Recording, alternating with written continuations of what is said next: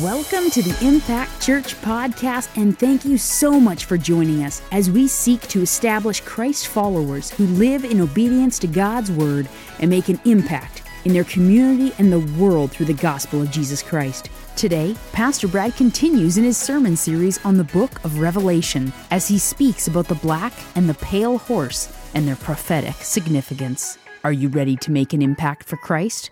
The time is now.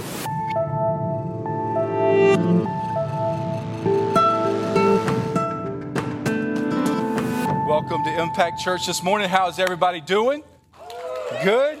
As you know, we've been in our Revelation series entitled Overcomers. And we have alluded to the fact that we're flying a helicopter over Revelation, not a jet, okay? We're not just breezing past the whole thing. We're going to breeze where we need to breeze, but we're going to hover and stop where we need to stop and hover. And this has been one of those scenarios as we went through the four horses of the apocalypse. So we covered the first one a few weeks back. We just covered the second one last week with the red horse, and what a timely message that was as we brought some truth to what's going on in our world today and what we see and how that supports Scripture and everything that's foreshadowing what is to come. So if you missed that message, you need to go back and check that out. But today we're going to look at the final two riders together, and the title of the message today is The Midnight Riders. The Midnight Riders, because we're going to be looking at the black horse and the pale horse. You know, in 2020, we saw the unimaginable take place in our society. Our lives changed in one day, did they not? We saw society close down. We saw the things we used to love and plan and enjoy to do be not available to us at that time. We saw this followed by scarcity of some resources because of supply chain issues, where we saw empty shelves in the grocery store in America. And many went to panic and fear even in that moment. And albeit, praise God, that was a temporary deal because of the pandemic. Recently, we know that there's still some supply chain issues as a result. But we also know that we've seen significant inflation the past year on everything that we buy. Everything from your gas, to your houses, to your cars, to your clothes, your food. In fact, even recently, the biggest kind of thing you see on Facebook is the price of eggs. And everybody got a dozen of eggs and be like, don't lowball me, I know what I got, right? You know what I'm saying? Whoever thought eggs would be that expensive? And not everybody's being hurt by it. Some people are actually benefiting from this inflation, believe it or not. Seen some recent chickens that are weighing in on their income because there's a chicken that has been seen with the bling, if we can get that picture up, looking like royalty. So he's making do on his eggs for sure. And then another chicken, he's took all his proceeds and he went and took a Caribbean vacation with his family. So not everybody's suffering horribly. But even though add a little lightness to the situation, though this is bad and nobody wants to pay what we're paying for a lot of the things we do, believe it or not, it's bad, but it's not the worst that's ever been seen, and it's not the worst that will still be to come. That's what we're going to look at today, all right? There's a word called hyperinflation, which is the rapid and massive, unimaginable increase in prices on all your goods. In Hungary, just after World War II, prices doubled every 15 hours. You imagine that? Every 15 hours, prices on stuff doubled. More recently in Zimbabwe, prices doubled every day. So we've seen instances, real life instances, where inflation was not just minimal, it was massive, and it was life-changing.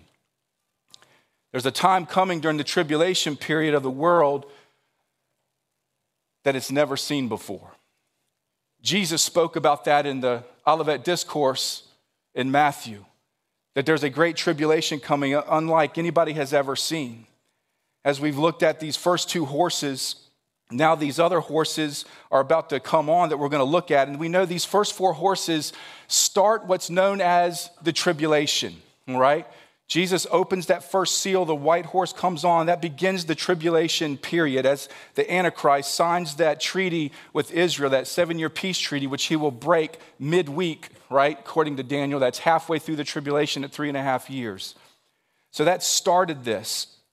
But then these other horses and their riders come galloping onto the world scene. We've seen the first two. Now, what will the next two bring? Will it be significant? The biggest question is, as we look at this isn't to bring anxiety or fear, but like we talked about, Bible prophecy is there to encourage us, not to discourage us. It's there to enlighten us, not to frighten us. So that's not the message you need to get today. What you need to know is be aware of what the Bible says. You're going to learn the Bible today. We're going to make disciples today so you can bring understanding to God's word. And then out of that, you're going to exude hope. Hope that if you're in Christ, a guaranteed hope, know that you won't have to be here for this because the rapture will take place prior. We've gone through that message a few weeks ago.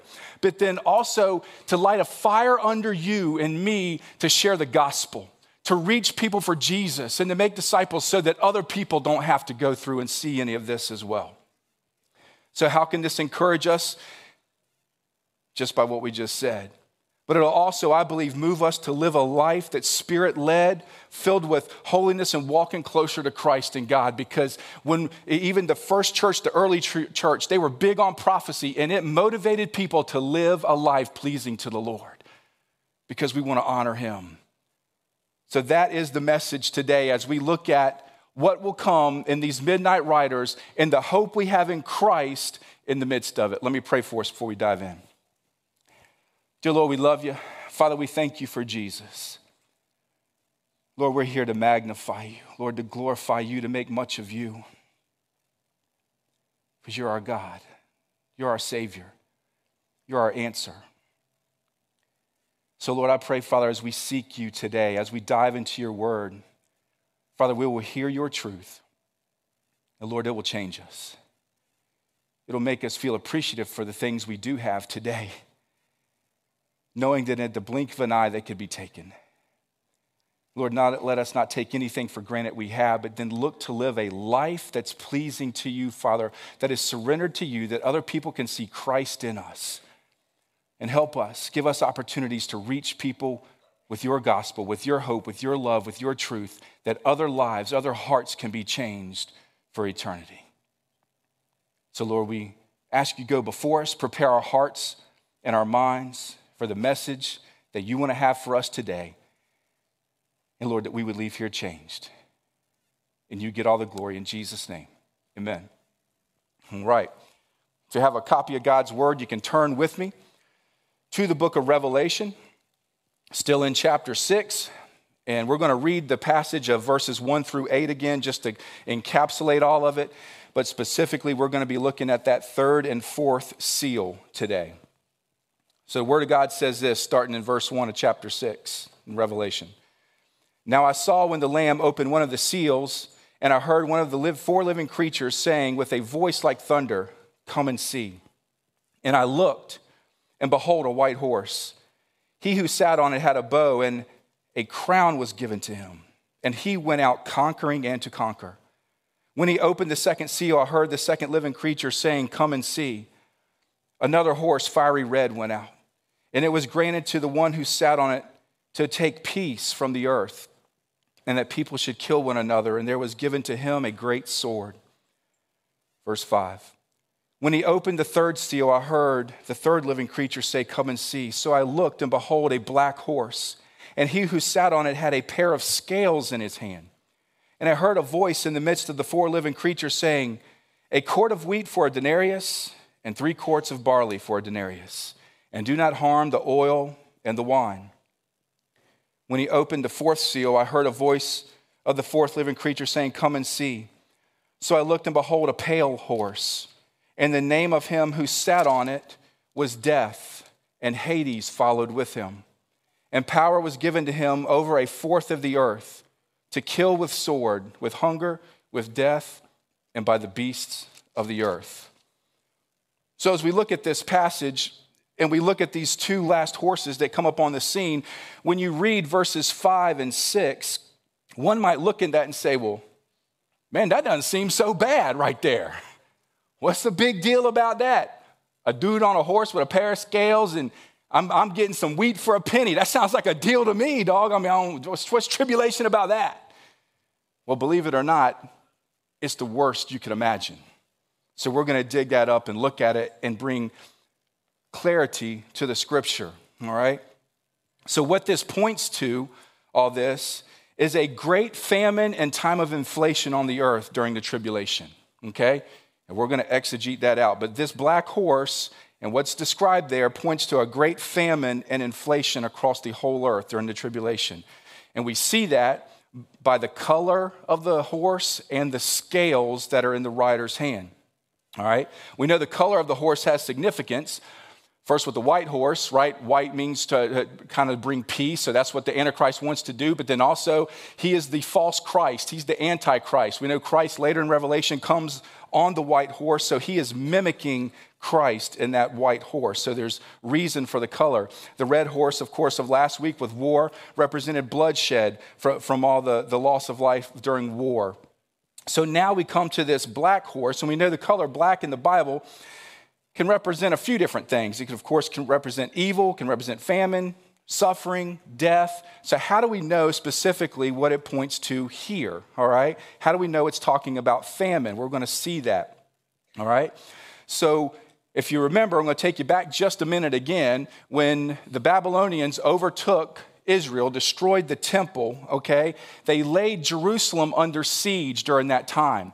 So during that time, there's a lot of passages in the Old Testament that point to a famine in that city during that time when it was under siege. People could not find food, all right? So I want you to have that picture. So now, inside of that, because the people thought the God had turned their back on him and were going through all this, they wrote the book of Lamentations. Lamentations was written, okay, with this cry of God's people back out to him, all right? So we got the picture and the scenario of the time. Let's read Lamentations chapter 4, verses 8 and 9. Lamentation chapter 4, verse 8 and 9. And we're going to see how this color black kind of points to some famine, all right? It says, now their appearance is blacker than soot. They go unrecognized in the streets. Their skin clings to their bones. It has become as dry as wood. Those slain by the sword are better off than those who die of hunger, for these pine away, stricken for lack of the fruits of the field. So we see, obviously, it's pointing to a time of famine where people are dying because of lack of food. And what does it say about their appearance? It's blacker than soot. Well, what does that mean? Well, how do you get blacker than soot, all right, just because there's no food? Well, you think about it. This city and the temple, everything had been destroyed. The place was in ruins. It was dirt. It was dusty. You ever been around a construction site? It's nasty. So as these people were scrounging around looking for food, they were getting filthy, okay? To the point where their appearance was black, was like soot, it says. Because why? Because when you're hungry, you're not really worried about taking a bath. You know what I'm saying? You don't really care about what you smell like. You want something to eat because you want to stop the hunger in your body. You want to nourish your body. So this is pointing to that time right there. So also, let's look at Lamentations chapter 5, verse 10. Lamentations chapter 5, verse 10. Same way, during this time, this is in the King James Version I want to read. It says, our skin was black like an oven because of the terrible famine. Our skin was black like an oven because of the terrible famine. Well, what does that mean? Well, if you get into science, you know that during times of malnutrition where the nutrients aren't through the whole body and even in the skin, even brief sun exposure can cause a super hyperpigmentation sunburn. That leads to a leathery black appearance, all right? So pointing here to our skin was black like an oven for being scorched from the malnutrition during the famine, all right? So anytime that this color black here was represented, when this was read about this black horse, the Jews, of course, knew immediately it was talking about famine. They knew what it symbolizes, okay? If that wasn't enough, just by looking at the color, we know that the Bible says this rider had a set of balances in his hand. What's a balance? It's like scales, okay? all right? And this scale, we're going to be used to measure and ration food, all right? Well, how do you know that, Brad? Let's go back to the Bible again, all right? Let's look this up. In Ezekiel chapter 4, you can turn there, all right? Ezekiel chapter 4, verses 16 and 17, all right? I'm going to read out of the New Living Translation here this time. It says, "Then he told me, son of man, I will make food very scarce in Jerusalem." Okay, with it? "It will be weighed out with great care and eaten fearfully." Do you see that? It'll be weighed out. It'll have to be a scale and weighed out to proportion to measure food. And then as the Bible says, they'll be eaten fearfully. Why would you eat fearfully during a time of famine and scarce food? Well, one, because you're worried it's not going to be there again, it's going to run out. But second, there's other people that are looking for food. And if you have some, what are they going to try to do? Take it. Maybe beat you, maybe even kill you, because they're looking to sustain their own life and their family's life themselves. So they measured it out and they ate fearfully. It says the water will be rationed out drop by drop and the people will drink it with dismay. Lacking food and water, people will look at one another in terror and they will waste away under their punishment. So we see, and this is not pointing to end time famine, we're just looking back at famine in Jerusalem and how we can get a picture of what's to come just with what happened inside there at that time of there. So we know there's going to be a time coming where a famine is going to take place and food will have to be weighed out or measured so that it will last, okay? Okay, great. Well, how bad is this going to be, right? So we get that. There's going to be some famine. There's going to be some things going on. How bad is it? The Bible's going to explain that. And see, we know we've had famines before, right? But never one like's going to come during the tribulation period after the rapture, okay? So this is God's judgment really against sin and evil on earth. How do we know that? We look at the Bible again. And we see in verse 6, it said, "And I heard a voice in the midst of the four living creatures." Remember, we had that message back in chapters 4 and 5. What was amongst the four living creatures there in heaven at the throne room? It was the throne of God. So this voice coming from the midst of those four living creatures is the voice of God. All right, Jesus opens the seal. God the Father is exclaiming what is to come.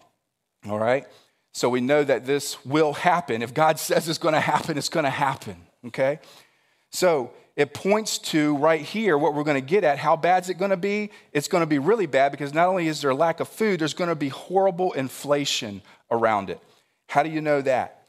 Well, the Bible says right here, if you have the New King James Version, all right, it says that there's going to be a quart of wheat for a denarius, all right, or 3 quarts of barley for a denarius. If you're reading in the King James Version, it'll say for a penny, all right, instead of a denarius. And again, one might say, well, man, a penny for a quart of wheat, that ain't so bad. That sounds pretty cheap to me. What are you talking about inflation? How do you point to that? Well, if you look, this word penny, all right, or denarius in the Greek is the word denarion. And it's where they get the word denarius. And it was the Roman denarius, the silver coin, that was representative of a day's wage for an average working person, okay?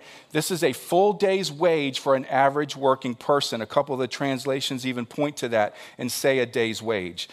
This denarius, as a day's wage, is also referenced by Jesus in the parable of the laborers in the vineyard in Matthew chapter 20. So you can go back and have reference to that and know that we're talking about a day's wage here, okay?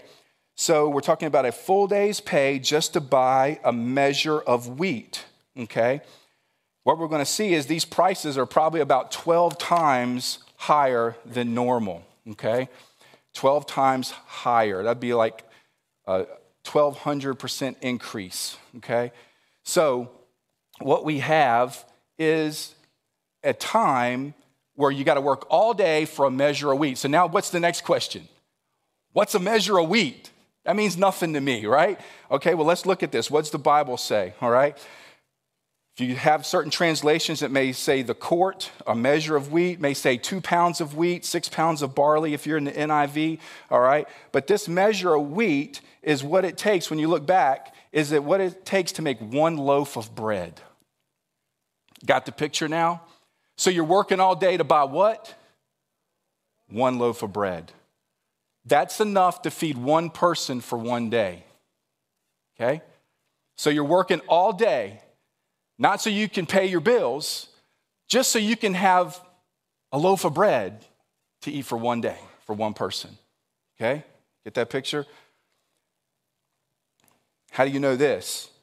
Well, if you look back, Greek historians looked back at the military and what they gave for field rations to keep soldiers alive during times of war. It was the bare minimum they would need to sustain themselves for one day, and they would have this measure of wheat.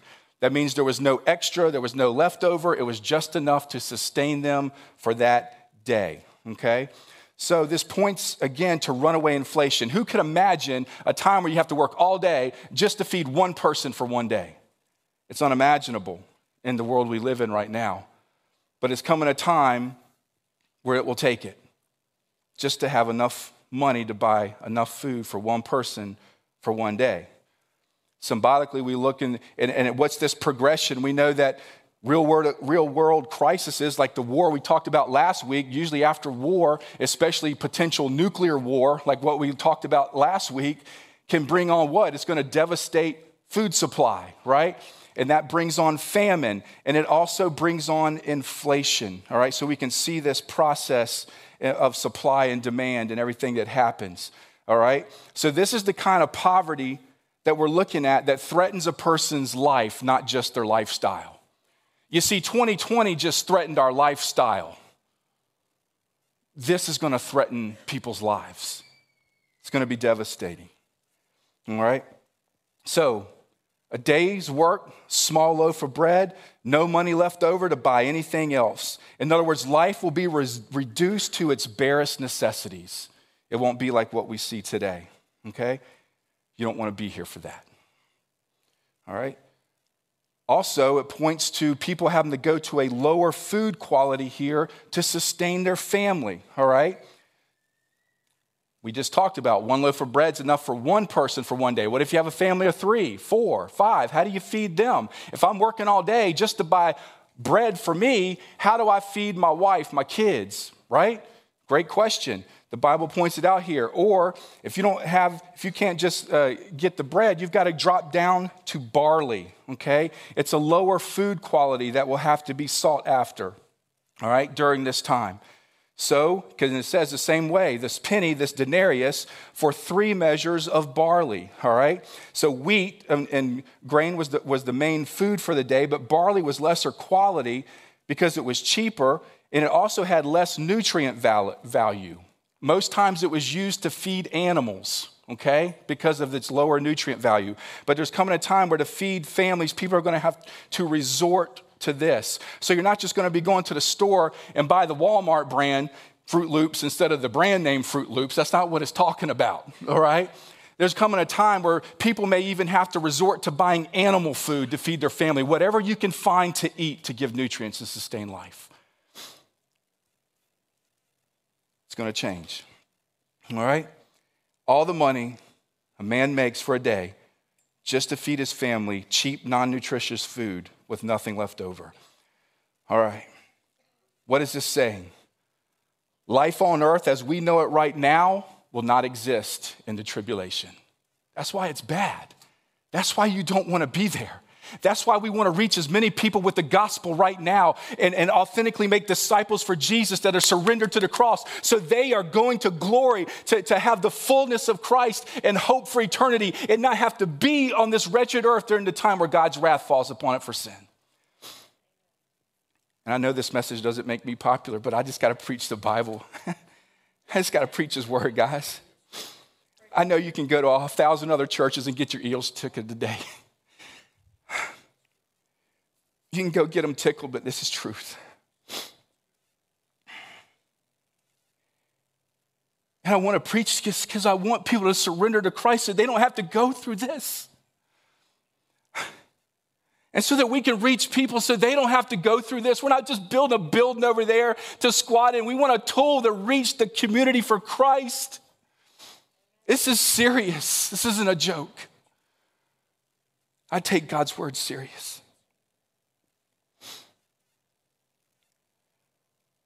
Here's the scary thing. It's not going to affect everyone, though. Look at this. God said at the end, after he said this, quart of wheat for a denarius, 3 measures of barley for a denarius. Then he says, but do not damage or do not hurt the oil and the wine. What does that mean? It means some people are going to have the luxuries of life still. Who?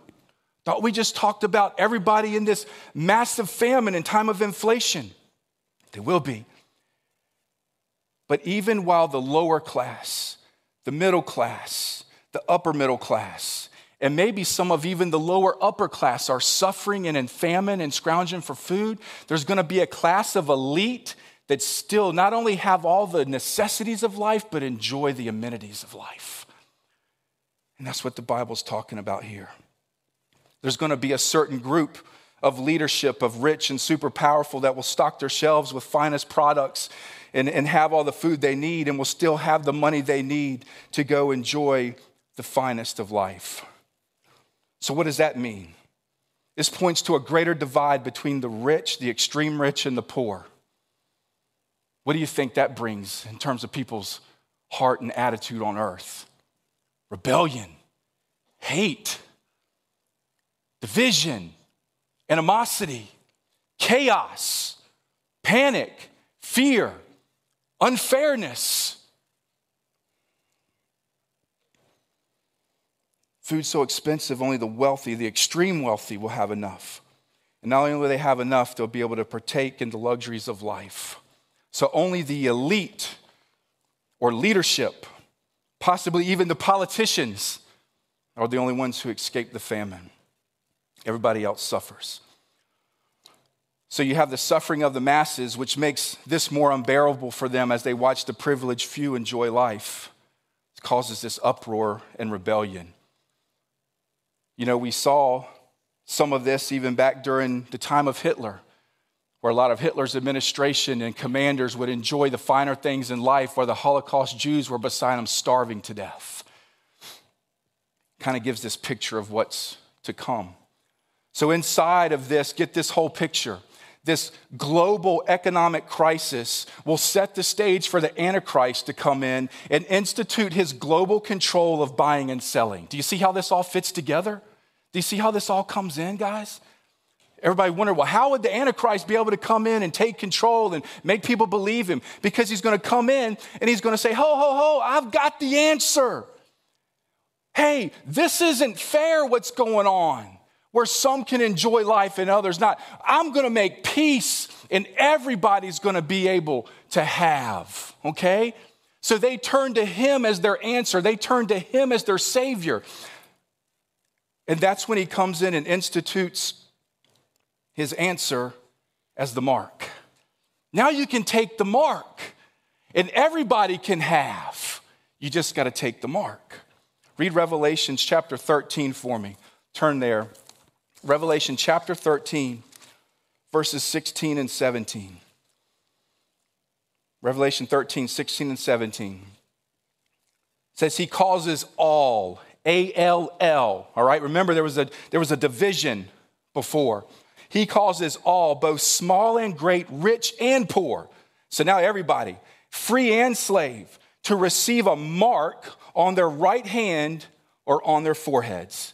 And that no one may buy or sell except one who has the mark or the name of the beast or the number of his name. Some people would say, oh man, that mark stuff, ain't nobody gonna believe that. Ain't nobody gonna take that mark. Yes, they will, and they'll do it gladly because of what's gonna happen on this earth. I want you to think about that. There'll be such desperation from those left behind that they'll ignore the Bible and they'll take the mark just to save themselves.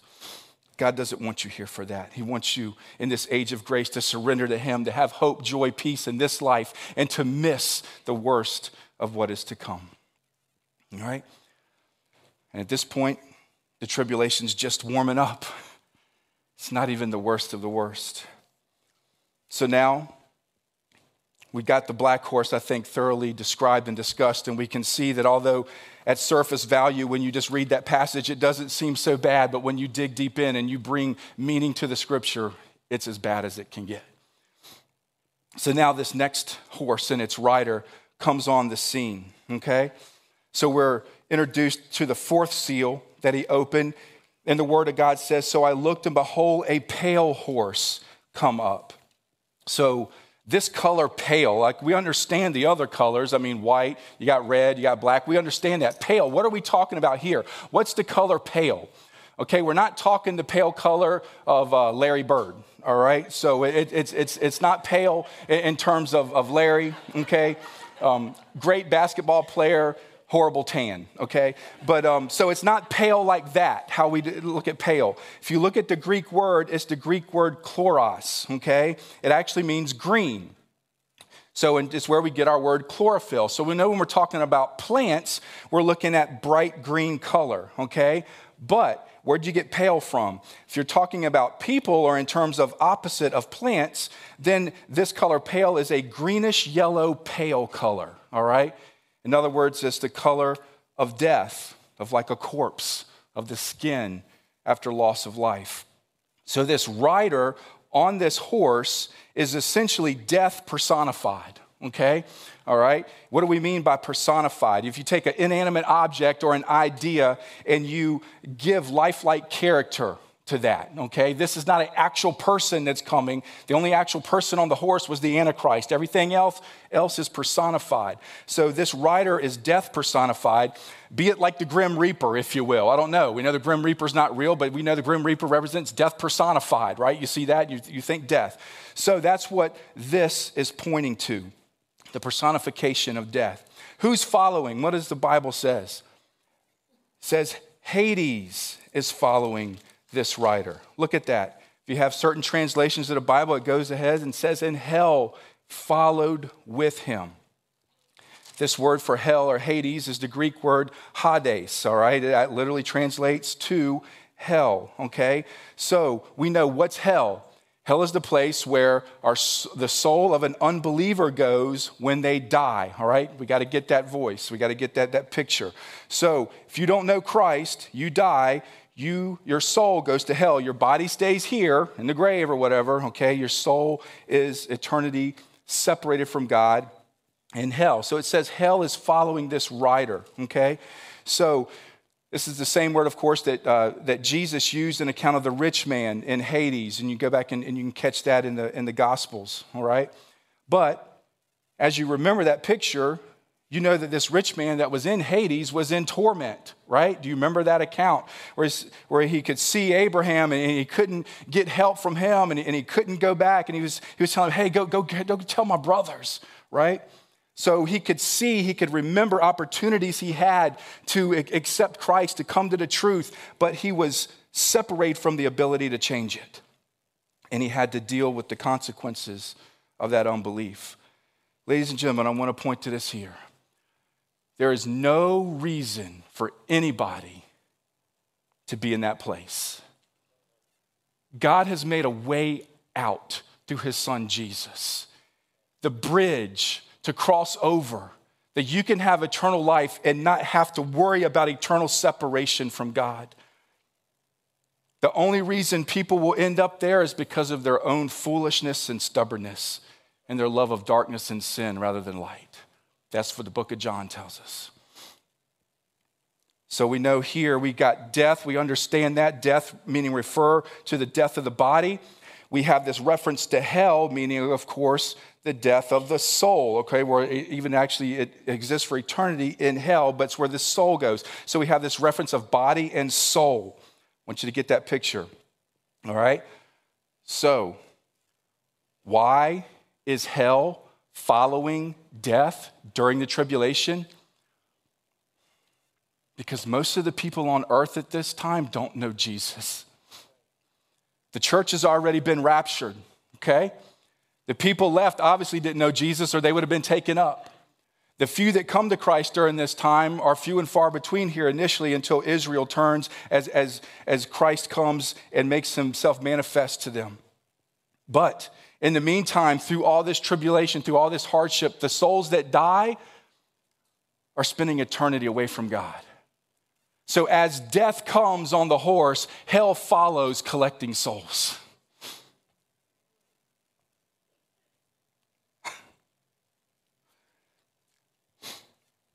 There's no reason to be there. See reference to this in Revelation 20, chapter 12 and 13.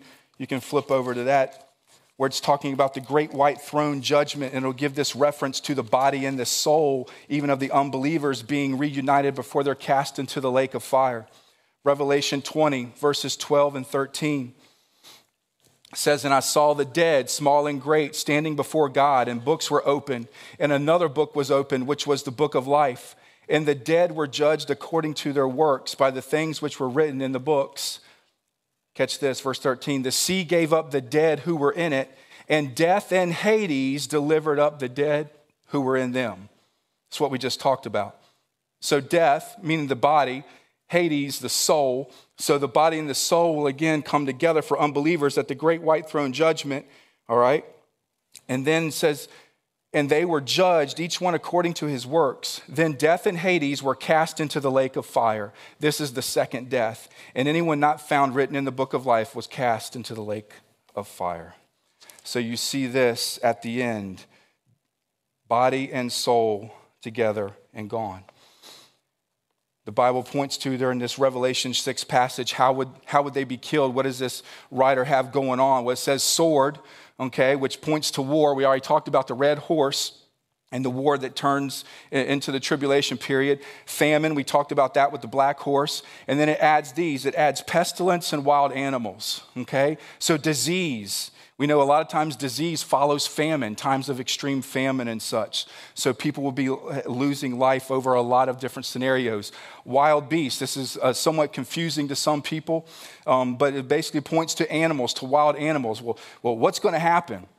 Right there. What is this pointing to? I heard some people say, well, it points to the fact that right now we have dominion over the animals that Christ gave as a gift, and that God gave us as a gift, and then during the tribulation, he removes that, and we don't have dominion over them anymore, so they're not scared of us no more. I don't know if that's true or not, okay? That seems a little far-fetched. I don't know if your kitty cat's going to jump off your stairs onto your head to like attack you as you walk to the living room, okay? Or if you go deer hunting and now you become the hunted and the deer chase after you back to the truck. I don't know, all right? But what I do see is obviously when we look at pestilence and certain animals come together, think about rats and disease, okay? Think about mosquitoes. That's the deadliest animal. Yes, it's in the animal kingdom. I know it's an insect, but insects are in the animal kingdom. It's the deadliest animal on earth is a mosquito. Why? Because it transmits disease. So I don't know the case, whether we're being attacked or whether it's through disease, but it's not good, all right? So all of this coming together, what does the Bible say? How many is this affected? A quarter of the earth. Did you catch that? A quarter of the earth. A fourth. 25%. So this doesn't just mean it's only going to affect a quarter of the world in a section, an area geographically. It means it's going to affect the global population at 25%, okay? Right now, if you look, we have about 7.9 billion people on earth right now, all right? If it took place today. By the year 2030, we're supposed to have 8.6 billion people. So let's just say by chance, generously, very generously, that there's 1 billion people that go up during the rapture. That'd be pretty generous. Would you agree? I mean, that'd be pretty generous, all right? That means every 1 in around 8 or 9 people are saved. I doubt it's that way. But let's just say it was. That means there's going to be if we get to 8.6, roughly 8 billion people left on earth after the rapture, okay? So if you look at 25% being facing death due to this time of sword, famine, pestilence, and wild beast, how many is that? 2 billion people. And ladies and gentlemen, we're just in probably the first year or two of the tribulation. It's bad. It's not good. I've always heard people say, the first 3.5 years of the tribulation, they're not too bad. It's the last 3.5. And I always believed that. And now when I read this, I'm like, who taught me that? There is nothing good about any part of this. It just goes from worse to worser. You know what I'm saying? There's no great time to be here after the rapture. Be ready for Jesus to come back today. Are you ready? You don't want to be here for any of this. You don't want to be left behind. Jesus made a way. I close with a passage in Amos chapter 8. Amos chapter 8, verses 11 and 12. And, we looked at all this time of scarcity that's to come. And like I said, as fearful as it might be, it's not meant to bring fear. It's meant to bring realization to God's word and understanding that we don't have to be here for that. And it give us urgency to share the gospel. But in Amos chapter 8, verse 11 and 12, God speaking regarding end times and says this. It says, God inspired the prophet Amos to record, behold, the days are coming, says the Lord God, that I will send a famine on the land, not a famine of bread, nor a thirst for water, but of hearing the words of the Lord. They shall wander from sea to sea and from north to east. They shall run to and fro, seeking the word of the Lord, but shall not find it.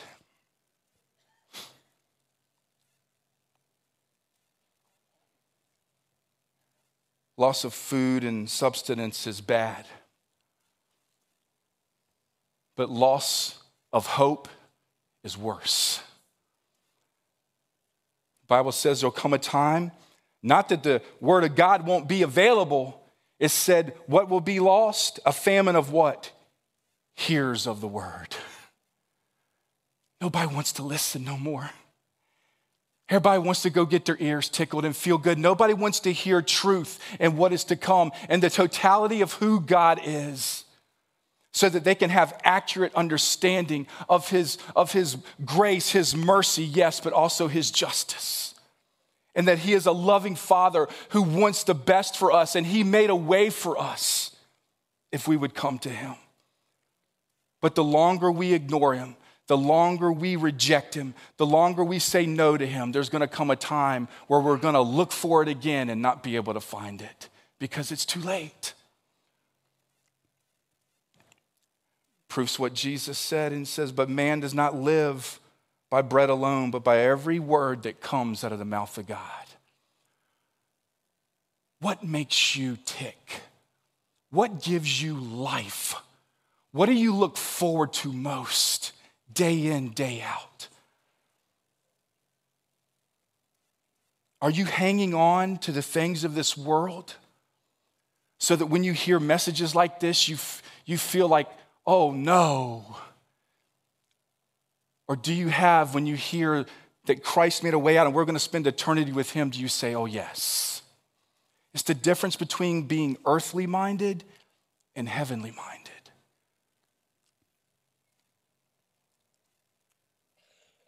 Don't push away the Lord or his word or his truth anymore. Come while the Spirit is working in you right now. The Bible is very clear. No one comes to the Father unless the Spirit draws him. Would you come? Would you come and answer with that pull, that tug at your heart right now to get your life right, young people, teenager, to stop living for the things of this world and to get serious about a walk with Jesus and surrender to him? Do it now. Don't keep playing games. Jesus made a way out. I love 2 Corinthians 5:21. It's the message of the gospel, all encapsulated in one verse. It says, for he made him who knew no sin to be sin for us, that we may become the righteousness of God in him. Let me unpack that for you. For he, who's he? God. Made him, who's him? Jesus. Sin. He made Jesus sin? What are you talking about? Did Jesus sin? No, absolutely not. What does that mean? That means for the brief moment on the cross, he treated Jesus like he had committed every sin of every person on this earth, though he had committed none. I want you to think about that. Because he's still God when he was hanging on that cross. He was undefiled. He was the spotless lamb, laying down his life for the sin of the world. Let me make it more personal. God treated him at that moment like he had lived my life and your life. God punished Jesus for your sin and my sin when he didn't do any of it. With this promise, when we come to him and surrender to him, not just believe in him with our mind, but when we come with our heart, Romans 10:9 and 10 says, and want to trust and commit our lives to him, That in that moment, when we confess with our tongue that Jesus is Lord, we are saved because of our heart that we believe and are justified. So when we do that and we surrender and can trust our lives to him, he turns around and treats us as if we live Jesus' life. On the cross, he treated Jesus as if Jesus lived our life, so that when we commit our life to him, he treats us like if we live Jesus' life. That's the doctrine of substitution, guys. It's the beautiful picture of the just dying for the unjust, of Christ making a way when we couldn't save ourselves, that he became sin for us and paid the penalty that was due us. That's the gospel. So what do you get in that? You get complete and total forgiveness. You get complete and total coverage under the blood of Jesus and under his, clothed in his righteousness now. I love to look at it this way. Lord, we take our sins so lightly. When Jesus looked at that cross, he saw you. So that when it was finished, that now when God looks at us, he sees Jesus. Why would you reject that and sell your life for a world that won't look the same after he comes? You don't want to miss Jesus. Get it right now. Every head bowed, every eye closed. If Jesus came today, right now, would you go? Would you go?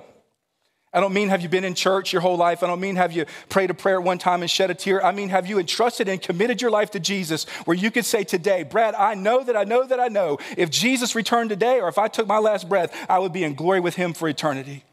If that's you, great. But if there's any hesitation in you right now, any wondering right now, I need you to get it right with Jesus. Today's the day of salvation. If you want to know for sure, then know for sure today. And trust and commit your heart to him and confess him as Lord of your life.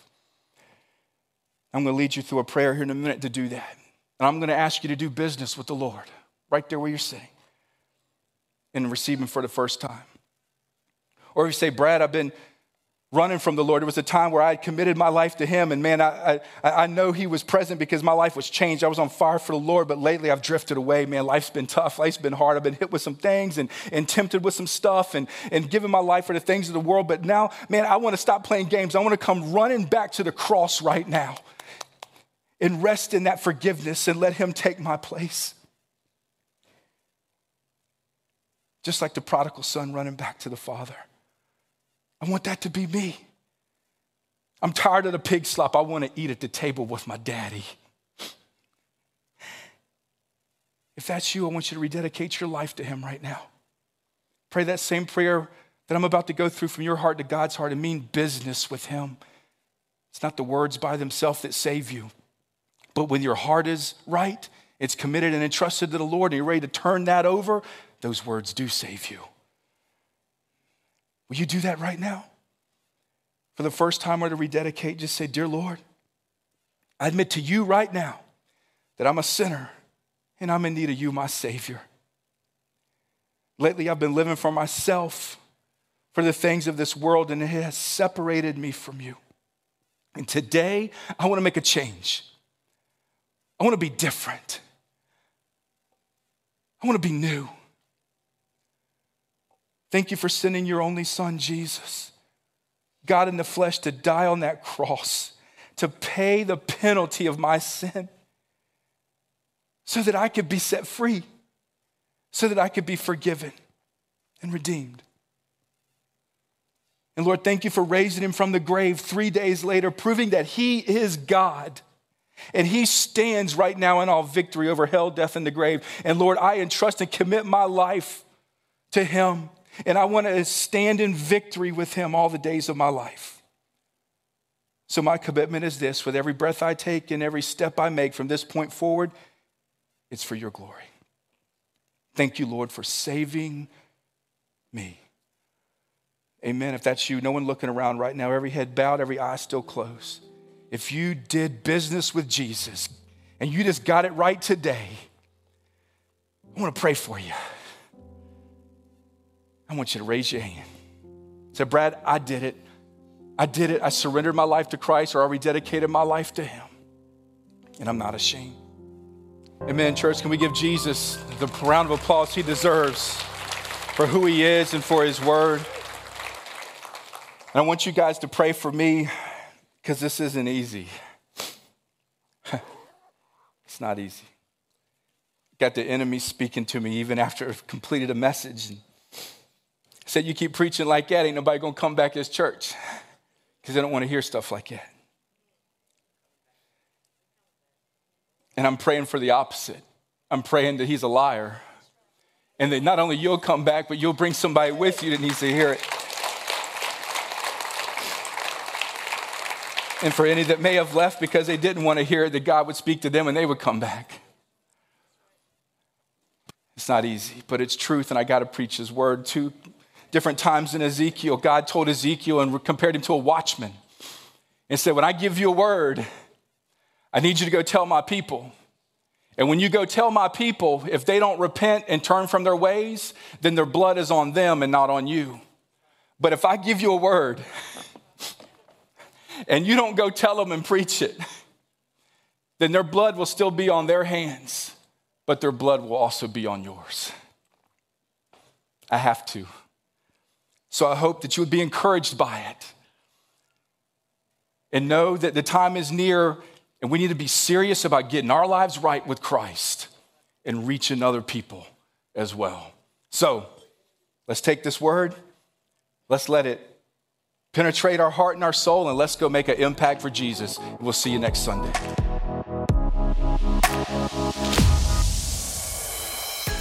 Thanks again for joining us today. The Lord is truly doing an amazing work, and we would love for you to be a part of it.